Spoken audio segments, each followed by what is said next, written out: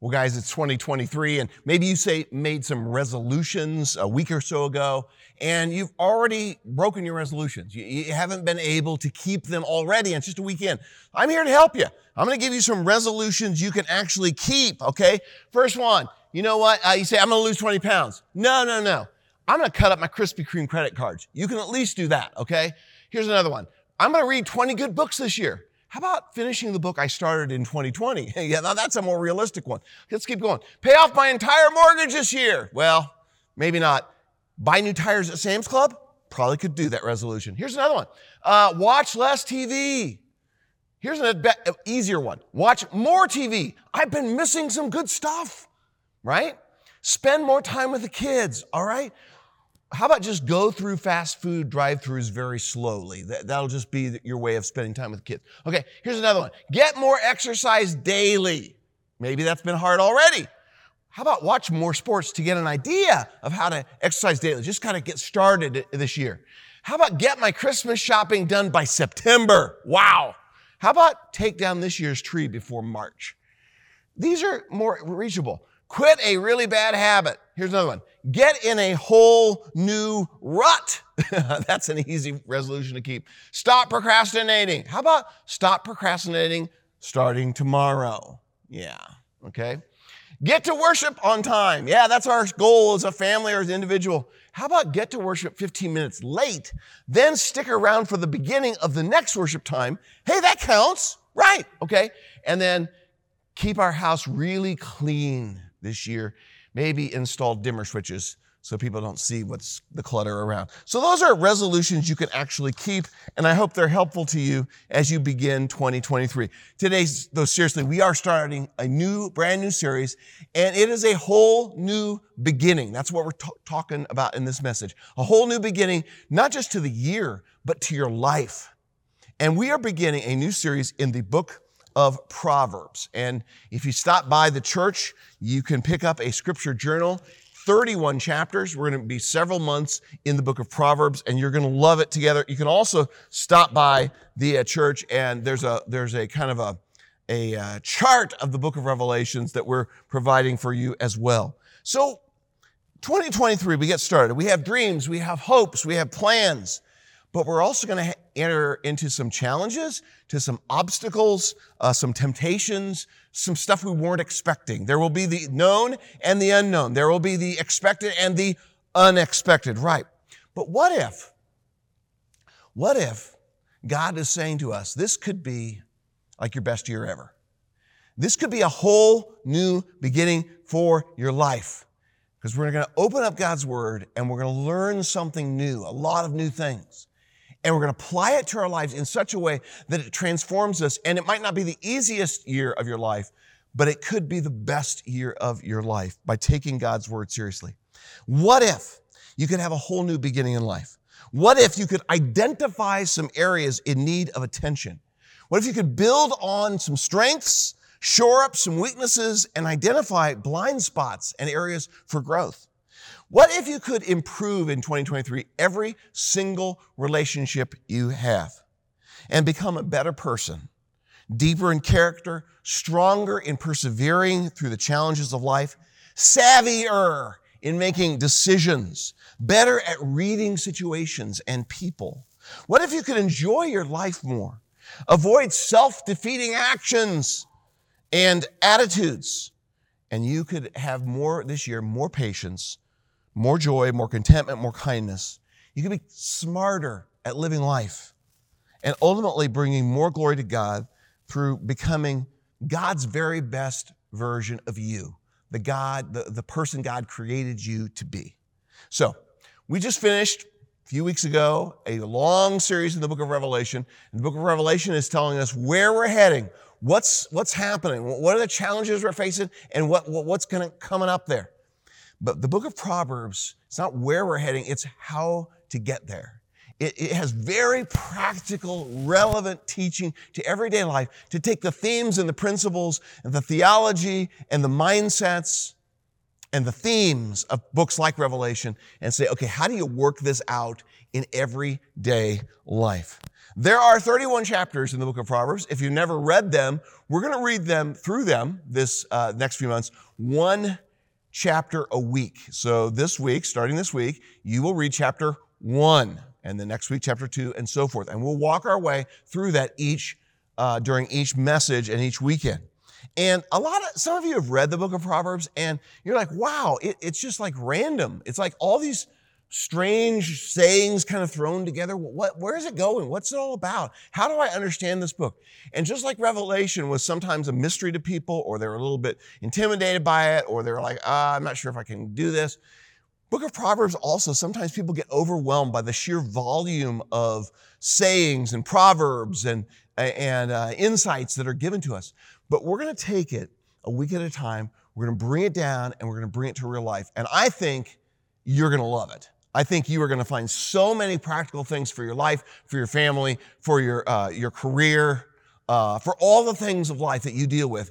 It's there for Proverbs, and we're going to take a long time to get through it, and it's going to be great. So think of Proverbs, especially the latter part of the book, like starting in chapter 10 through 31, as God's tweets through Solomon and a variety of other men and women that we will meet along the way in the book of Proverbs.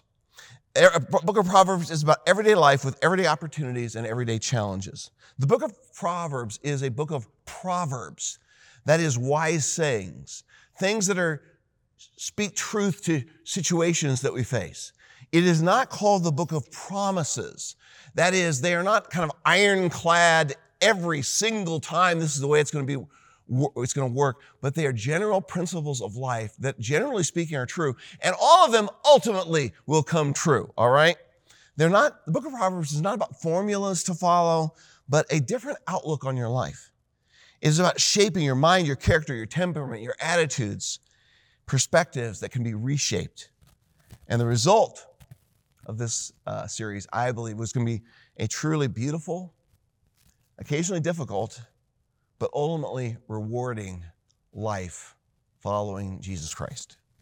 So get a Proverbs journal, read chapter 1 this week, get in a life group to discuss and apply the weekly message with friends who will share their insights, who will build a relationship with you, and help us think together through this book of Proverbs. So let's get started. Are you ready to dive into a whole new beginning to your life starting right now? All right.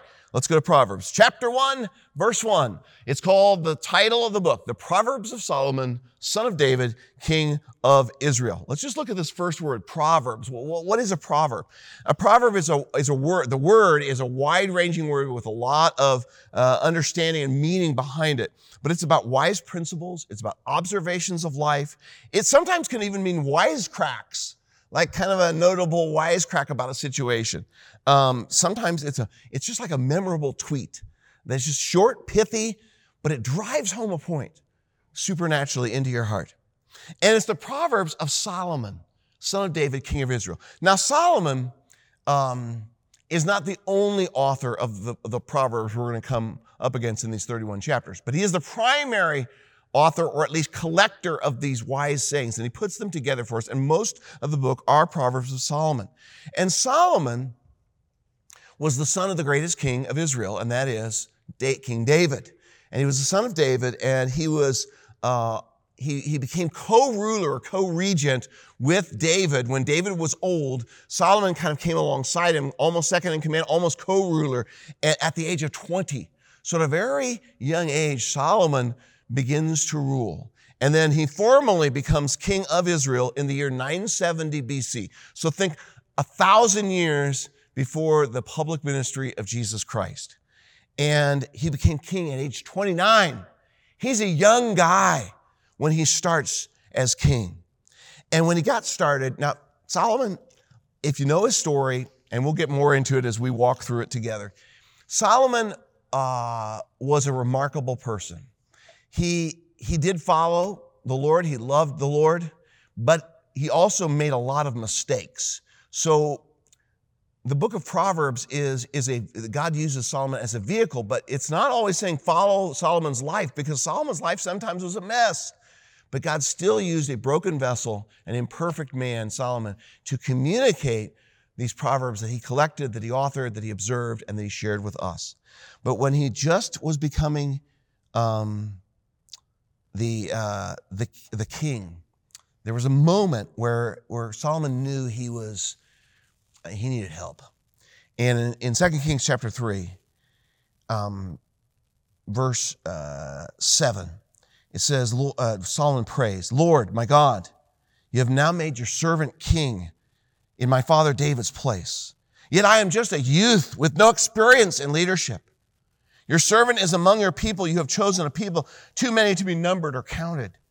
So he's intimidated by this weighty responsibility.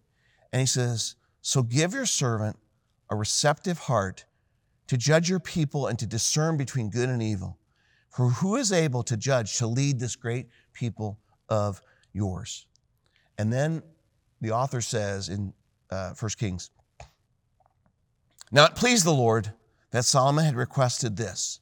So God said to him, because you have requested this, he requested wisdom, knowledge, insight, discernment. He goes, and you did not ask for long life or riches for yourself or the death of your enemies, but you asked discernment for yourself to administer justice. He says, I will therefore do what you have asked. I will give you a wise and understanding heart so that there has never been anyone like you before and never will be again. In addition, I will give you what you did not ask for, both riches and honor, so that no king will be your equal during your entire life.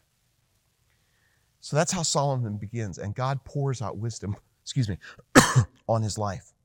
He's the primary author and collector, but he's not the only one. But he becomes legendary for his wisdom.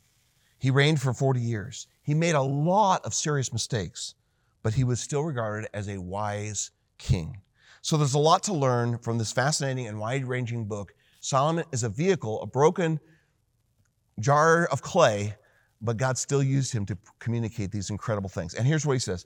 Proverbs of Solomon, son of David, king of Israel. Notice here that these titles, by the way, are the same titles that eventually who?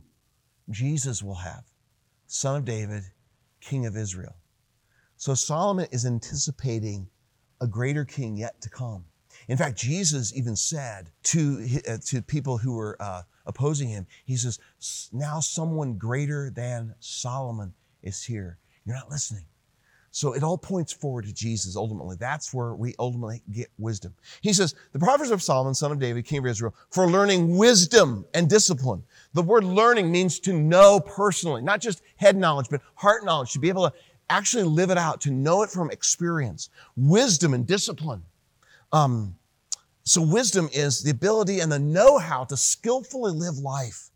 Discipline is sometimes the practical correction that we need to make in our lives, that others bring to our lives so that we can get on the right path.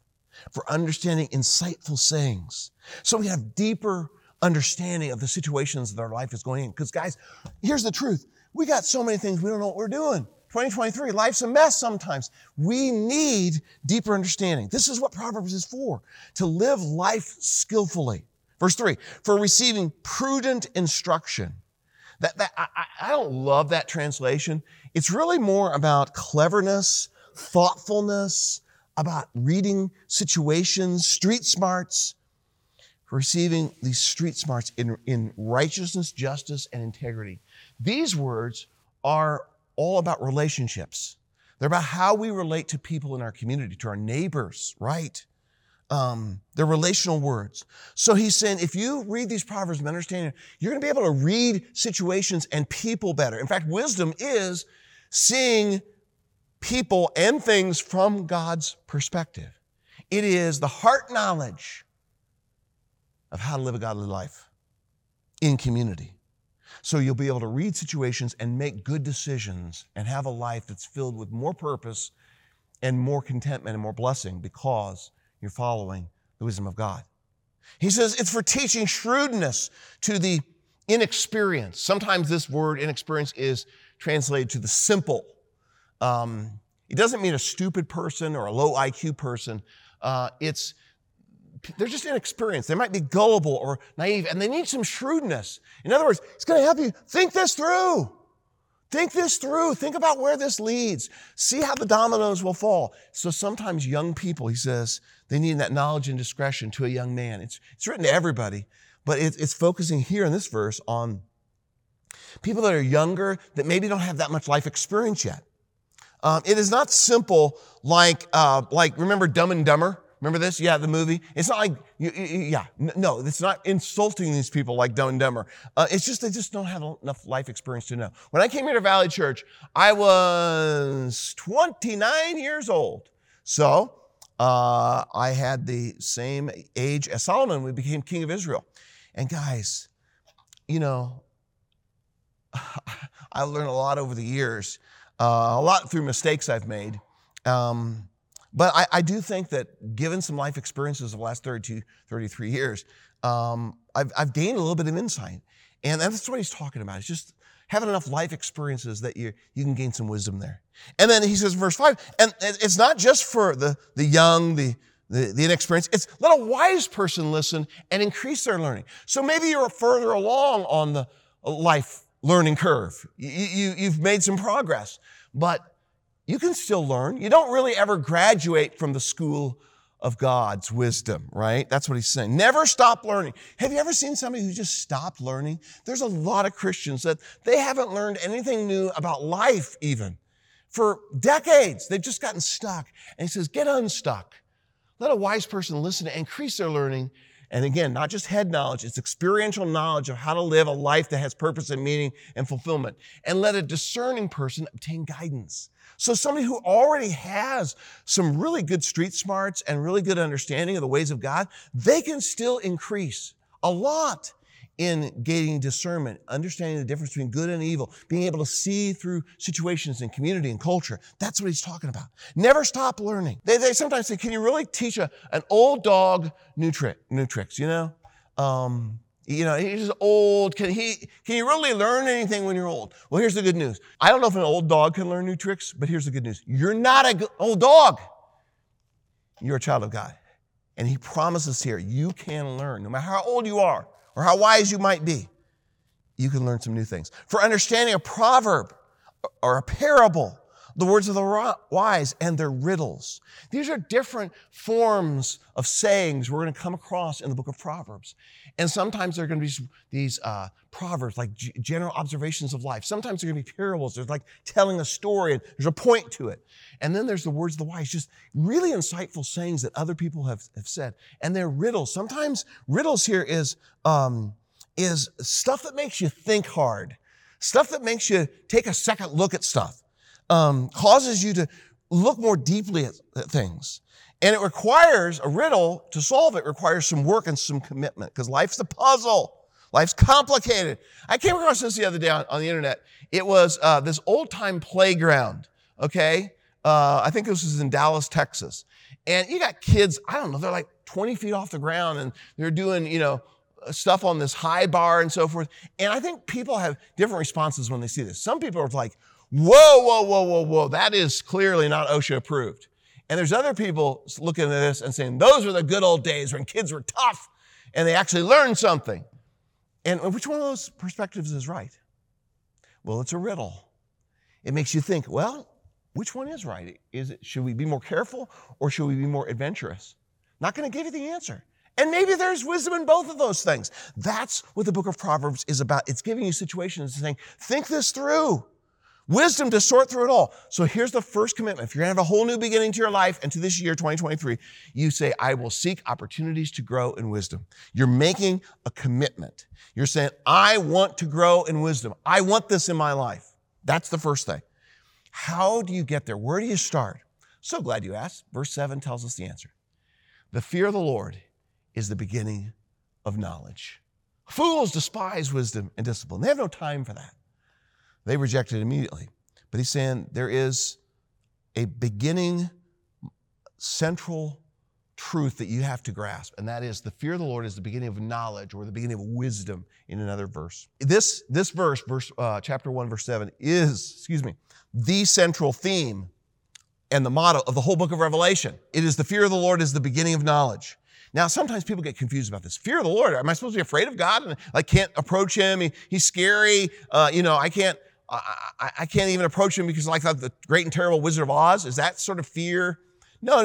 It's not a cringing terror of God. It's not a wimpy coward who's afraid of attempting anything in life because it might mess up. The fear of the Lord is simply this. It's taking God seriously in your life. That's what it means. Here's a picture of the Grand Canyon, okay? It's amazing. If you've ever been there, it's just absolutely stunning. But you get up to the edge of the Grand Canyon and you have a respect for that because it's a long way down. And if you have little kids, you're holding their hands a little tighter, right? Every year, on average, 11 people fall to their deaths at the Grand Canyon because they do stupid stuff. And at least half of those 11 deaths are related to horseplay or trying to take selfies. They don't respect. They have no right fear. There's a reason you should be afraid of going over the edge because you will fall to your death. So it's not that you can't visit the Grand Canyon or admire it or love it or be amazed by it. It means you respect that this place is mysterious and there's some power here and there's some danger here and I need to be careful. So that's what's saying about our relationship with God. It's taking God seriously by consistently saying yes to God and no to things that he is against. So let me spell out fear for you, okay, real quick. So here we go. I just want to give you a little acronym. This might help you to remember fear as we walk through it together because we are going to see a lot of this phrase in the book of Proverbs. And fear, okay, F-E-A-R, and it's very simple, just a simple way to remember it. For every area, respect. For every area of your life, you have a respect for God. You take him seriously. For every area in your life, you say, I'm going to listen to what God says and not just what I think. I'm actually going to question my own wisdom sometimes and say, well, maybe God has a different angle on this. This is going to deeply challenge us. I mean, we're going to have 31 chapters of stuff that's going to stretch you, challenge you. But it's saying fear for every area, respect. R-E-S-P-C-T, that we should have for God. That is what Proverbs is all about. So Proverbs are not just merely self-help sayings and tools, not just pithy inspirational quotes, but it is an entire way to approach your life. It is finding the center and the foundation. The foundation is taking God seriously. It is reorienting your entire way of thinking and living with your faith relationship to Jesus as the main foundation of your life. It gets set into the nitty-gritty real life situations you will face on a day-to-day basis. It's not Sunday faith. It's Sunday faith applied to Monday through Saturday living. Jesus, who said he was one greater than Solomon, taught this simple truth as well. I don't know if you remember at the end of the Sermon on the Mount, Jesus had a parable about the wise and the foolish builders. And there were two houses. And guys, here's two houses. And from the outside, they look almost the same. I mean, they're pretty similar. You can't see by just every ordinary day that there's any difference between these two houses. But Jesus says there's two different types of people. There's wise people and there's foolish people. And wise people are people who build their life on a firm foundation, and foolish people don't.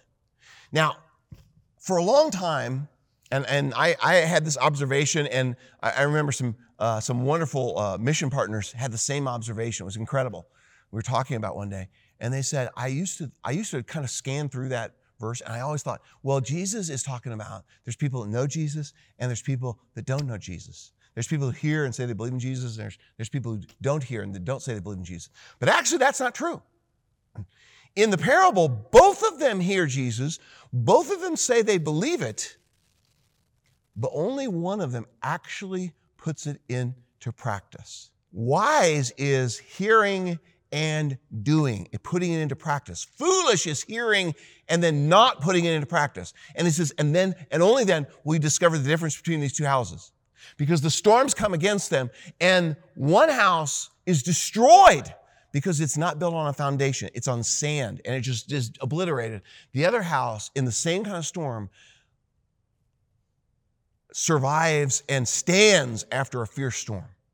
This is what the fear of the Lord is about. It's about taking God seriously. It's about hearing what Jesus teaches, about hearing what God teaches, and saying, I'm going to respect God enough to take him seriously and to actually do that and say yes to him. Jesus, in that same parable, actually in Luke's gospel, says a very, I think, pretty convicting word to his disciples, but also to us. And he says, why do you call me Lord, Lord, and not do what I say? You kind of pretend that I'm your Lord, but you don't really follow through. Why do you say that? In order to have a whole new beginning of life, second principle is this: I will take God seriously by consistently saying yes to him. It means you come into situations and you're going to say yes to God and no to what the culture is saying if it's contrary to what God says. You're going to say yes to God if it's contrary to what you say and what you believe and what you've always thought. If God says it differently, then you say, okay, for every area, respect. I'm going to take God seriously by consistently saying yes to him. Guys, this is the central message of the book of Proverbs. That is the foundation of everything. If you don't take that foundation, you're not going to get anywhere in your life. Fools despise wisdom and discipline. They don't want to hear about it. They have no interest in a relationship with Jesus. They just want to do their own thing. And they might pick up some pithy things along the way in church and so forth, but they're not really seriously following Jesus. This is about seriously taking God seriously and consistently saying yes to him. But keep going. He goes on, listen, my son, to your father's instruction, and don't reject your mother's teaching. Interestingly, in the faith of Israel, that both the father, guys, and the mother are noted here. It's father and mother. This was unique in the ancient world because typically, even though a lot of it's going to be given just for sake of brevity, it's going to be father, son. But from the very beginning, it's talking about both men and women, fathers and mothers. And they're figures to communicate the teaching of the book of Proverbs. It's not just literal fathers and literal mothers, but he's saying, listen to people, men and women who are godly, who you respect. Listen especially to those who follow Jesus, who are your fathers and mothers. For they, he says, will be a garland of favor on your head. This is a wreath of victory, of triumph, of power, of vindication of the truth. And there will be pendants around your neck. So in the ancient world, jewelry communicated that you were successful, that you were worthy of being admired, that it was a symbol of beauty and a beautiful life, actually. So he says, by listening to what the wisdom that you're going to hear in this book, you're going to have a beautiful life.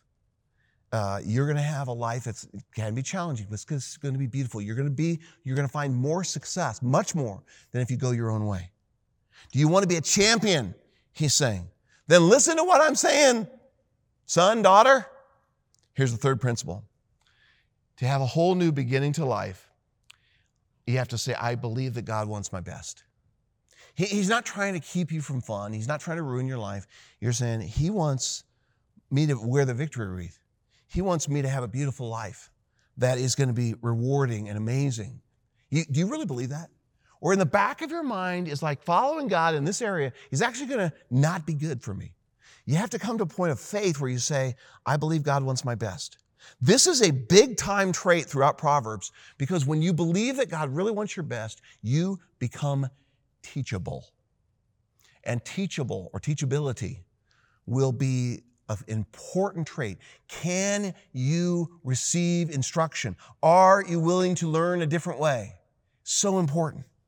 Guys, we live in a culture that it's so broken. It's so messed up. And we need some wisdom from somewhere else. I just made a list of some of the things that we're plagued with in our culture. And how we need a different direction. And this is what Proverbs is all about. It says there's something new you can learn here because God wants your best for your life. Entitlement. We live in a culture of entitlement, of polarization. We live in a culture that's easily angered. There's racism in our culture. There's hatefulness in our culture. There are people who just live in echo chambers of just listening to the same perspectives, whether they're right or wrong, on all different sides of issues. There's greed. There's shallowness, there's loneliness, there's fear, there's anxiety, there's arrogance, disrespectfulness. There is a very casual and distorted view of sex. We live in a culture that is easily offended, wants to stand on their rights, but doesn't always want to take the responsibilities. We live in a culture that's oftentimes pessimistic, prayerless, unhappy, addicted to all sorts of things that are unhealthy and wrong, from substances to porn to relentless pursuit of career at all costs, abusive. I mean, you name it. There's so many things that we need to find out how we can get to a better life, a more beautiful life. And he says, listen to me, because if you do, I'll put a victory wreath on your head and you'll have a beautiful life. Do you today really believe that God wants the best for your life? Answer that question. Keep going. My son, if sinners entice you, don't be persuaded. So he's given a warning now. If they say, come with us, let's set an ambush and kill someone, let's attack some innocent person, just for fun. Let's swallow them alive like Sheol, that's the grave, whole like those who go down to the pit. We'll find all kinds of valuable property and fill our houses with plunder. Throw in your lot with us, and we'll all share the loot.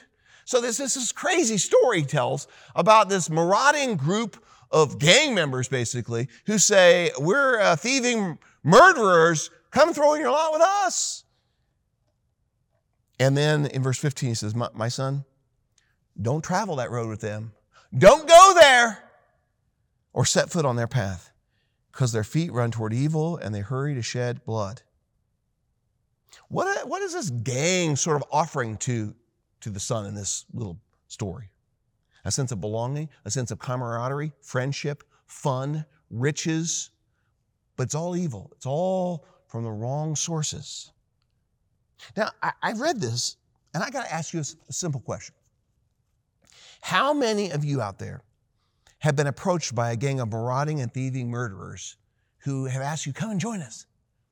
If I'm guessing, most of you haven't had that very often. I know a few people that have.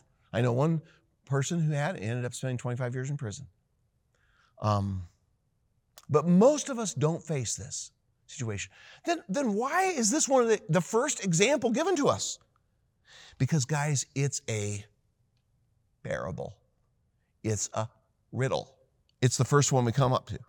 In a sense, I think it's like the parable of the Good Samaritan in reverse. It's a reverse Good Samaritan story. The point of the parable of the Good Samaritan, guys see somebody lying on the side of the road, two pass by, but one stops and helps him, the Good Samaritan. The point of all of that is, hey, if you're ever in a situation in life when you come across a bloodied guy on the side of the road, stop and help him. That's not the point of the Good Samaritan. It has a greater, larger point. It's an extreme story, but it says the larger point is be merciful to people in need. Be a good neighbor. And so this parable we just heard is like a reverse Good Samaritan story. It's just as extreme, but it's the ones who actually kill or beat up the guy on the side of the road, and in this situation, maybe even murdered the person. So the point of the parable of the Good Samaritan is not merely stop and help somebody who's been beaten close to death, but it's show mercy, love your neighbor in need. And the point of this reverse Good Samaritan parable is not merely, hey, don't go with marauding, thieving murderers, because most of us are probably never going to face that. But instead, point 4 is this: I will commit to better companions. It's like you're going to face situations in life where you're going to have to choose between people that are good companions, that want to follow God and take seriously their life in Christ. And then there are going to be people who take you in a different direction. And they're going to take you away from God into trouble. And those people will not always be marauding, thieving murderers. Most of the time they won't be. But the story is told in a dramatic fashion to stick with you, to say, the company I keep influences the life I live. That's what we're saying here. Now, I'm going to say something to you. Every one of us thinks about better companions, and we think about the friends you hang out with and so forth. And that is true. That includes that. But it also is referring to the people that you spend time with. I'm talking about social media, spending time with people. Are they really great companions for you? Are they leading you to follow Jesus more sincerely, more faithfully? Are they consistently saying yes to God? Are they living out the kind of traits that are the fruit of the Spirit? If they're not, or if you're throwing in your lot with people that are heading in the wrong direction, you got to think through that because they can lead you astray. And this particular parable will offend modern sensibilities on the left and on the right, but it has stood the test of time. We have, in my mind, such a chronological snobbery. That's what C.S. Lewis called it. He says, we think that we're the first generation to ever have to think about this problem. And we're overconfident in our answers. And what Proverbs is telling us is, wait, listen to time-tested, God-fortified wisdom that has stood the test of time for 3,000 years. Don't think about the latest trends or what's acceptable today's world, or what your favorite newsfeed says, or your favorite podcaster or blog poster says. They may be great, but it all has to be filtered and judged through the wisdom of God's word. And sometimes it's going to be hard to decide. And we need to be okay sometimes with ambiguities. There are difficult moral and ethical issues. And usually there are multiple values at stake, so we're going to have to wrestle through them. It's not going to be easy all the time. Proverbs is about holistically shaping your mind and heart. It includes great counsel on many specific situations, but it is a collection of wisdom. The entire book is through that whole collection that our lives are transformed.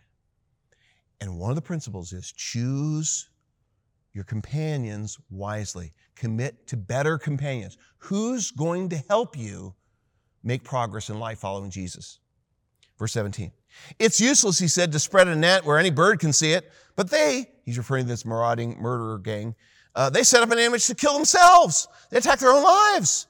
Such are the paths who all make profit dishonestly. It takes the lives of those who receive it. He says, can't you see the trap? Even birds can figure that out. I'm not going to go in that trap. I just saw the guy put down the net. He's not going to go there. He's going to stay away. He says, these people are bird brains. They have brains smaller than birds. They think that they can do this, and they don't see the trap. And what God is pleading with us is when you pick poor companions, and that is what you read, what you take in, the stuff you watch, the things you spend time with, and people you spend time with, you destroy your own life. You set an ambush to kill yourself, to hurt your own life. So here's principle number 5. I refuse to be my own worst enemy. I'm just not going to do that. That's just not smart. I refuse to be my own worst enemy. You know, growing up as a kid, I loved one cartoon. It was the Roadrunner. You remember Roadrunner? Beep, beep. And he was always going around everywhere. And there was a particular character that was his nemesis. And he was always trying to catch the Roadrunner. And he never could. Remember him? Wile E. Coyote. Yeah, here he is. He's chasing after him. And he's trying to get the Roadrunner. But it always ends poorly for him. And this particular clip is number 23 of 168 occasions where Wile E. Coyote just made a dumb decision that just backfired on him. Don't be Wile E. Coyote. Learn the lesson here. You reap what you sow. When are we going to learn that God has something better for us? Verse 20, wisdom calls out in the street. She makes her voice heard in the public square. She cries out above the commotion. She speaks at the entrance of the city gates.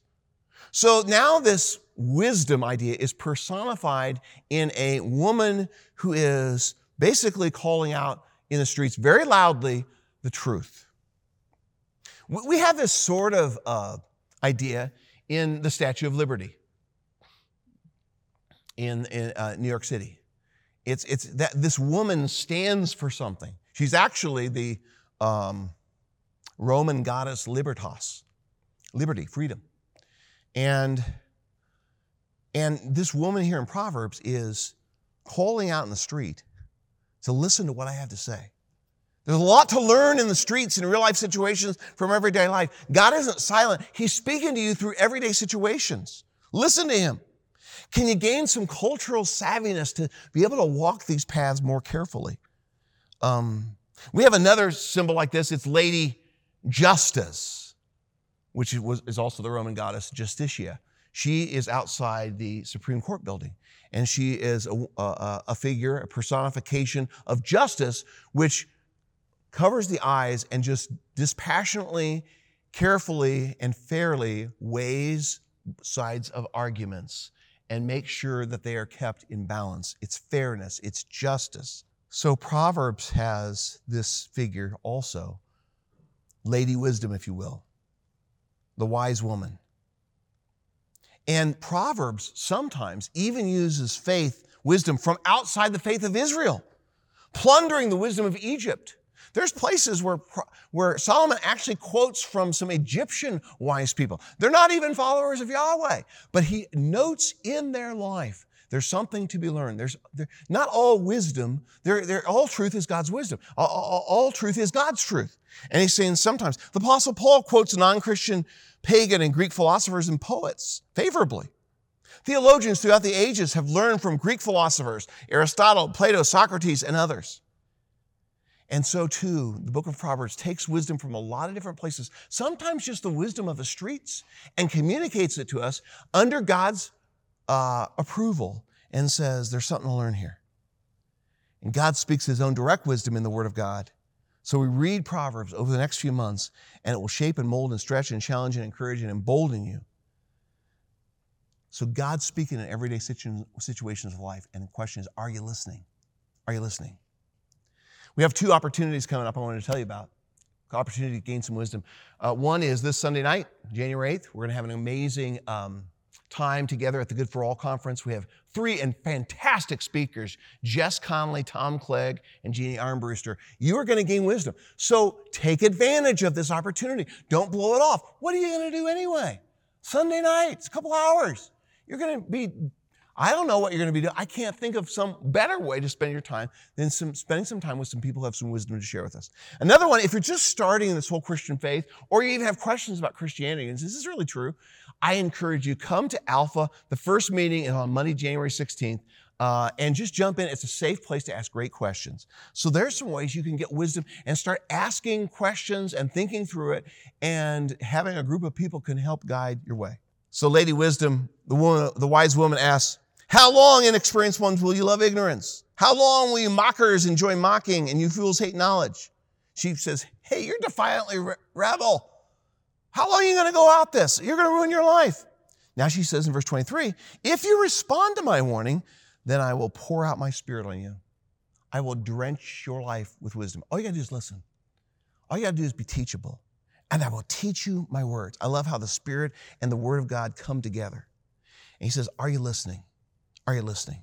Sometimes in our life, life is like a dashboard. And, the dashboard just lights up. And it's saying, whoa, you better pay attention. And that's what wisdom does. Wisdom calls out in the street like a dashboard and saying, hey, there's some stuff going on here. Sometimes it's warning, sometimes it's encouragement, but it's telling you things that you need to pay attention to. And she's saying, listen. Proverbs, I believe, knows a great deal about two things: God's ways and human nature. And it takes those two things and says, okay, how are we going to live our lives? Verse 24, since I called out, she's now saying, this wasn't smart. I called out, you refused, extended my hand, no one paid attention. Since you neglected all my counsel, did not accept my correction, I in turn will laugh at your calamity. I'll mock when terror strikes you. When terror strikes you like a storm, your calamity comes like a whirlwind. When trouble and stress overcome you. She's saying, she's not heartless. She's saying, but you've chosen this freely. This is the path you chose. You wanted this. It's kind of like the mom or the dad who says to the kid, they're horsing around and they're doing something that might hurt themselves. And they say, if you break your leg, don't come running to me. I warned you. It's a humorous way of saying it. And this situation, they are so clueless about following the ways of God that there's almost a comical aspect to it. She's saying, well, duh. I've been telling you all this and you still chose to go your own way. How's that working for you? Not because she's heartless, but because the triumph of evil would be wrong to celebrate. There's a comical aspect to the rebellious ways that they just don't learn. Like Wile E. Coyote, just keep making the same mistakes over and over. You're falling for this stuff? Really? A few years ago, Burger King had a big ad campaign. They say, we're coming out with a left-handed Whopper. Left-handed Whopper. And they had all the science with it. It was about the North and South Pole and rotating it. And left-handers need a little bit different angle on the left-hand whopper. And of course, it was like huge. And actually, it was launched on April 1st. It was April Fool's Day. Most people didn't fall for it, but some people like left-handed whopper. What's that about? Are you falling for this stuff? The wise woman is saying, really? The eventual vindication of God's ways is our only boast. Jeremiah says, don't let the wise brag of their wisdom. Don't let heroes brag of their exploit. Don't let the rich brag of their riches. If you brag, brag of this and this only, that you understand and know me. That's where it's at. In the end, as it were, God will have the last laugh and the last word. Finishing it out here. Then they will call me, but I won't answer. They will search me, won't find me, because they hated knowledge. They didn't choose to fear the Lord. Not interested in my counsel, rejected all my correction. They'll eat the fruit of their way. You reap what you sow. Will be glutted with their own schemes. For the apostasy, choosing to go their own way, of the inexperienced will kill them. And the complacency, didn't care, were apathetic, of fools will destroy them. What she's saying to us is what goes around comes around. Eventually, a life rejecting God will catch up to you. Sixth principle, I will carefully listen to the voice of God. Lots of voices coming at you. Will you carefully listen to the voice of God in all its forms and avenues? And one last verse. She says, but whoever listens to me, wisdom, personified, God's truth, will live securely and be undisturbed by the dread of danger. In other words, you can enter 2023 with confidence. Here's the seventh principle. I look forward to the year ahead with faith and with confidence. I'm not scared. I'm careful, but I'm excited about the future because God wants you to have a whole new beginning. So I'm going to just close us right now in a time of prayer together, and I ask you to join me. Father, as each person heard this, there was something that took hold in their heart. There was some piece of that made sense to them. And I pray that chunk, that one thought, you would drive supernaturally into their hearts and help them to have a whole new beginning to this incredible year ahead that you have for us if we'll listen to your voice. And everybody agreed and said, amen, amen. God bless you all. You guys have a great week.